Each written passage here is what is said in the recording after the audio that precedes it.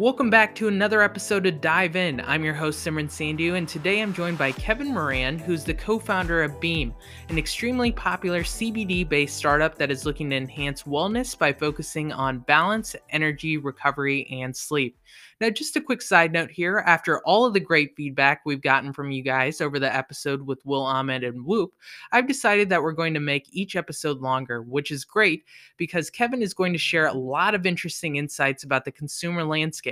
I'd also like to give a special shout out to our sponsor, DeliverN, which is looking to make it safer to shop on marketplaces like Facebook and Craigslist. Now, that said, let's dive in. Kevin, so excited to have you join us today. Happy to be here. Thanks for having me. Now, Kevin, you have a really interesting sports background. You played baseball at Boston College, and then you played a few years in the major leagues after being drafted by the Chicago White Sox. I'd love to hear a quick rundown about that and how it eventually led to you co-founding a CBD startup. Yeah, I'll try to keep that short. It's a long story.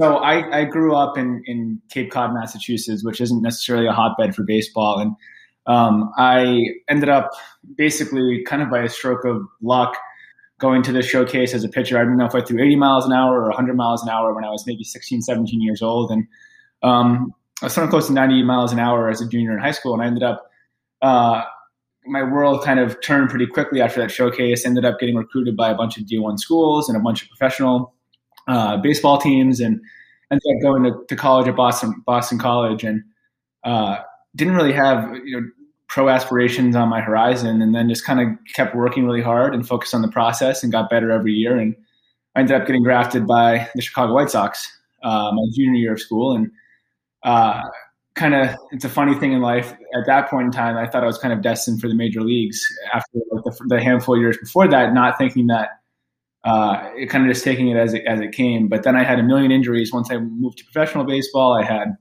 Tommy John surgery. I blew out both of my knees. I tore my rotator cuff in my shoulder. So I stopped playing a little bit sooner than I thought, which gave me kind of good perspective at a young age to kind of have something taken from you that you expected to be your career for good. So long story short, again, I ended up working for a big tech company, moved to Austin, Texas, moved back to Boston after about 4 years in Austin, and now intro Beam. Matt and I got reconnected, my co-founder there. He went to the Boston College as well and played hockey. And I started to get very much into endurance sports. I started doing Ironmans and things like that, which is, of course, what you do when you have a million injuries. And now intro CBD. In 2017, we started kind of looking at the space and understanding that it was nuanced and it was really misunderstood. Fast forward to 2018. Matt and I were training for the Boston Marathon and started looking at some products and had kind of our own experience with them from an efficacy perspective, how they made us feel. Started looking at the brands. No one was really talking the demographic that we thought we could. And we just saw a really big business opportunity through talking to our networks of professional athletes. And we just kind of launched as quickly as we could to get some consumer feedback. And the rest has really been history. Appreciate the context there because it really is fascinating. What were some of the big takeaways or insights from your sports career that you still find yourself applying in what you're doing today? Yeah, it's so similar. Having things taken away from you quicker than you naturally think at a young age, like I said, gave me really good perspective. I realized that, of course, there's a lot worse things that happen to people in life, but it taught me that, to an extent, that the world doesn't really care what you think is in your path. And ultimately, like, if you need to continue to reinvent yourself, and at times in life, you're either going to sink, you're going to swim. And it's very much the same as an entrepreneur. It looks just like professional baseball did, very exciting from the day to day, but it's actually very mundane.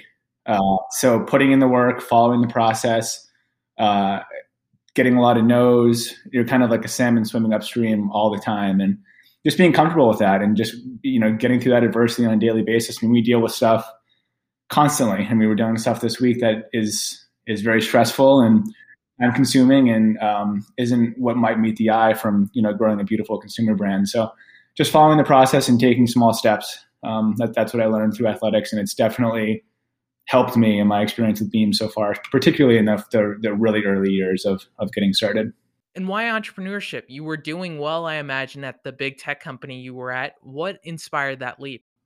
For me, with sports, it was I just knew through all my injuries that something else was calling me. It wasn't the right time. I knew that I wanted to be an entrepreneur and start my own thing.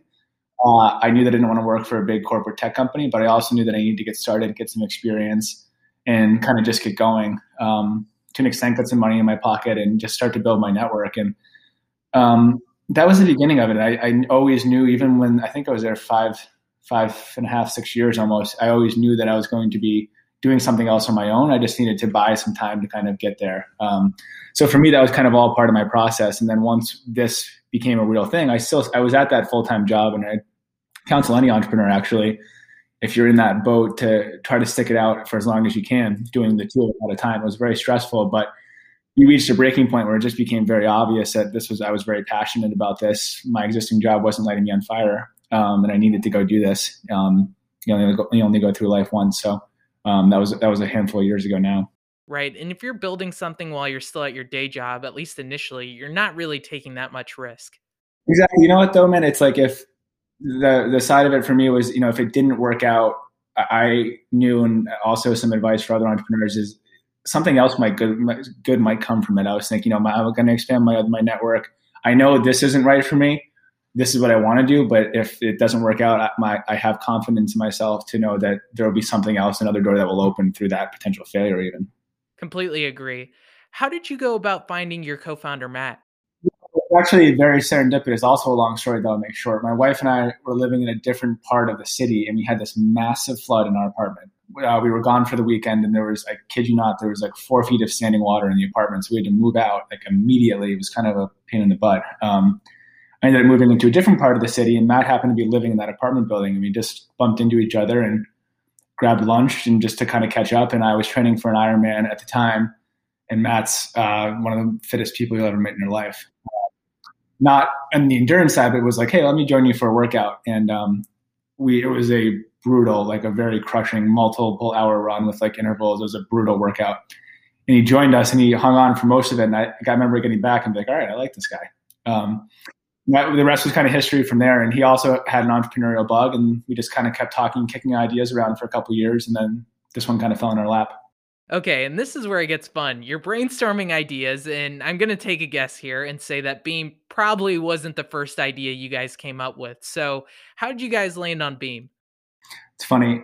We were at times starting a trash company we were going to do. We were doing, there was a handful of different things that we did some diligence on, and I ended up landing on CBD. Through our own experience with it, I used to be a chronic migraine sufferer. And through CBD, I've alleviated that mostly in my life, which has been a good blessing, but also something that, kind of made a light bulb go off in my head that this is a really profound market.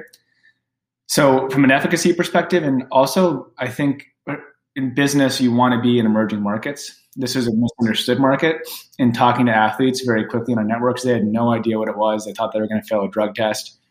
And our hope was, and our thesis from the beginning, and still is today, that CBD, there are a lot of brands building their story around CBD as an ingredient, but for us, it's a lifestyle supplement. It's no different than like a collagen protein or a fish oil or vitamin C, something you're going to take because it's good for you. It just has a stigma because of its sibling THC. That over the last few years has continued to kind of fall off, and it's becoming more of a lifestyle supplement. But that was our thesis from the very beginning. So we just saw a big opportunity and also really profound benefits in our lives. So it just made sense. And I want to touch on that stigma piece. Was it difficult to try to overcome that in the beginning? Yeah, in the beginning, I'd say so. And then it was that's when the brand came into play. It was how can we build, we didn't want this to be Beam CBD or Beam whatever, hemp. We knew we had to build a brand that represented honesty, transparency, and compassion in what's we call a low trust, high skepticism space, right? That's the industry that we're in. So how do we kind of like, bridge that gap or that connection with our customers? And there are a lot of ways to do that. I mean, we've been fortunate to have a bunch of really great athletes and brand partners invest in the company and also, do outward brand facing stuff with us. So we knew we needed to build trust really, really quickly in a gray space. And that goes all the way to, like the Instagram grid, the aesthetic of the brand, what the brand's called, who talks about the brand, where it shows up. It's really a multifaceted thing. And it's been a great learning lesson for us over the last handful of years. So you guys decided on this idea. Did you go write up a business plan to start, or what were some of the first steps that you guys took? No, we did the opposite of that. I think we're fortunate now to talk to a lot of early stage entrepreneurs, and there's so much that people do, in my opinion, that is not going to move the needle before they launch something. There's really not any good ideas. You need to launch them, get them in the market, and see if they land with customers. So for Matt and I think that was the athlete in us. It was, let's go buy X amount of units, build the brand, let's get a minimally viable product, something that we can get in the market and get feedback from really, really quickly. So that started with like, okay, let's buy 200 of these and sell them in 2 weeks and get feedback, data back from, when we're interacting with customers. And then once we have those data points, let's buy another, 400 units and sell those as quickly as we can. And honestly, like we still live by that today in the brand. It's like we need to move so quickly. We talk about being a speedboat, not a sailboat all the time. And that comes from like that culture of just like pushing the envelope and living on the knife's edge. So for us, it was just, and I know under every business is different, but in the consumer landscape, like you need to just get a product out in market and get data back as quickly as possible. And we've kind of lived from that from the beginning. And then we had, before we raised our first venture round, it was, we had a revenue goal that we needed to hit. And it was like, okay, this is a revenue goal we need to hit in this amount of time. What are all the things that we're doing? We have Matt and I, it was just the two of us at the time. We're constrained by our resources and our time and our money. So what's the path that we've seen over the first 3 or 6 months that are going to help us do that? Let's go put all of our time and energy into that and get those data points to get to that next hurdle. And then once you get to that next hurdle, you have other things you can spend time and energy and money into. But it's all about doing what you need to do to get like to the next point of optionality. And how did you gain the exposure in order to reach those goals that you had set up for yourselves?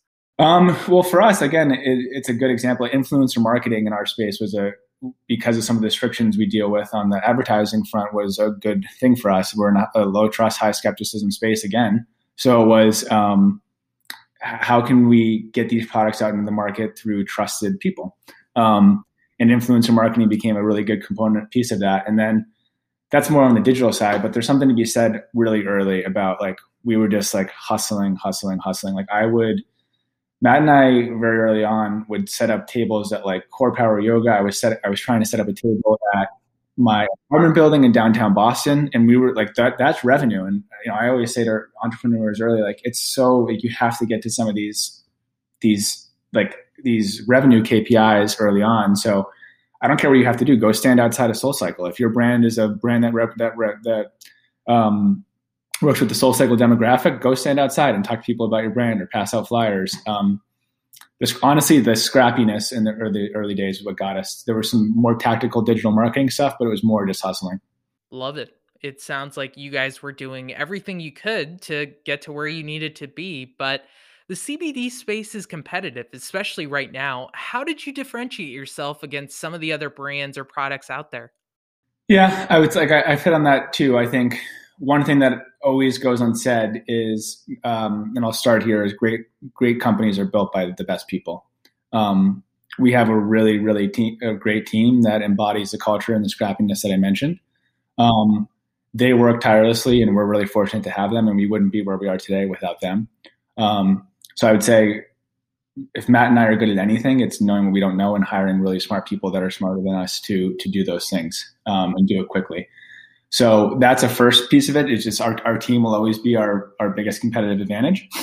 And they have been since the beginning and as we've been growing. And then I'd also say innovation in the space. We've innovated and created really functional and different products in the space. We're not building their brand around tinctures and dog treats and vapes and bath bombs. We're creating functional ingredients with CBD as one component or one piece of a greater concoction that creates a benefit. So functional innovation, I would say. And then I guess the third thing would be a beautiful brand that represents the qualities that we want the brand to represent in the world. And something that we've been fortunate to attract a lot of great athletes. Like I said, Baker Mayfield's an investor and brand partner, Danica Patrick, Billy Horschel on the PGA Tour. And those were organic relationships that stemmed those people that I just mentioned from them just liking the products. So those, I would say those things. And let's dive a bit deeper into your guys' products at Beam. If I go to your website now, which looks amazing, by the way, how are you guys thinking about the 4 categories I see here and these specific products to go along with them? Yeah, well, we have 4 categories of products. And again, this was this was kind of born out of customer feedback as well. Getting these products in market and saying, hey, why are you using these products from us? So balance, energy, recovery, and sleep are our 4 categories. So we had people using our early products saying, these are the reasons why I'm using them. So then we thought, okay, let's build these 4 pillars and let's build innovative products underneath these categories that can enhance that benefit and basically serve our customer community deeper. So let's just use sleep category as an example. Our dream product is our nano-emulsified CBD, melatonin, magnesium, reishi, L-theanine, all products that create a better and more functional sleep. So we call those stacks of ingredients. It also tastes yummy and it's super efficacious. So then we can go to the recovery category. We have a product, Revive, which is anti-inflammatory, turmeric, black pepper, white willow bark, ECGC with our nano-emulsified CBD. So it's not just, CBD is a portion of that, but how can we build other ingredients around that to create an even more beneficial product? Got it.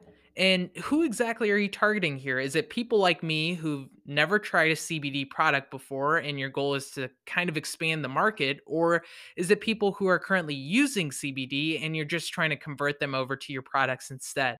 It's a good question. Really, neither, I would say. I mean, of course, we are trying to do both, but we're really trying to educate, I would say. And then through that, we get customers. The hope is that we take customers from other brands like any other business. At the same time, educate the market as a whole, where it's such in the early days of this. We're in the industry, so it feels like it's happening in real time, but this industry is projected to grow really, really rapidly over the next 5 years. So for us, it's how can we take an ingredient like white willow bark and talk about that and have it make sense to the consumer. Take the word cannabinoid and simplify that. We're fortunate, I think, through COVID, one of the things that have come from it is people prioritizing their health and wellness. So we're fortunate to be able to be in a market where we probably have more eyes and ears that we otherwise wouldn't have had. So then it's how can we humanize this stuff? We talk all the time about, not talking about CBD, CBN, CBG, white willow bark. How can we take all of those things and make this real? You know what I mean? So that's our biggest charter. And if we're able to educate properly, we're going to get people to come to the brand. Now, Kevin, what's one piece of advice you would give to someone who is either thinking about going down the founder journey like you have, or is currently working on building their company? Yeah.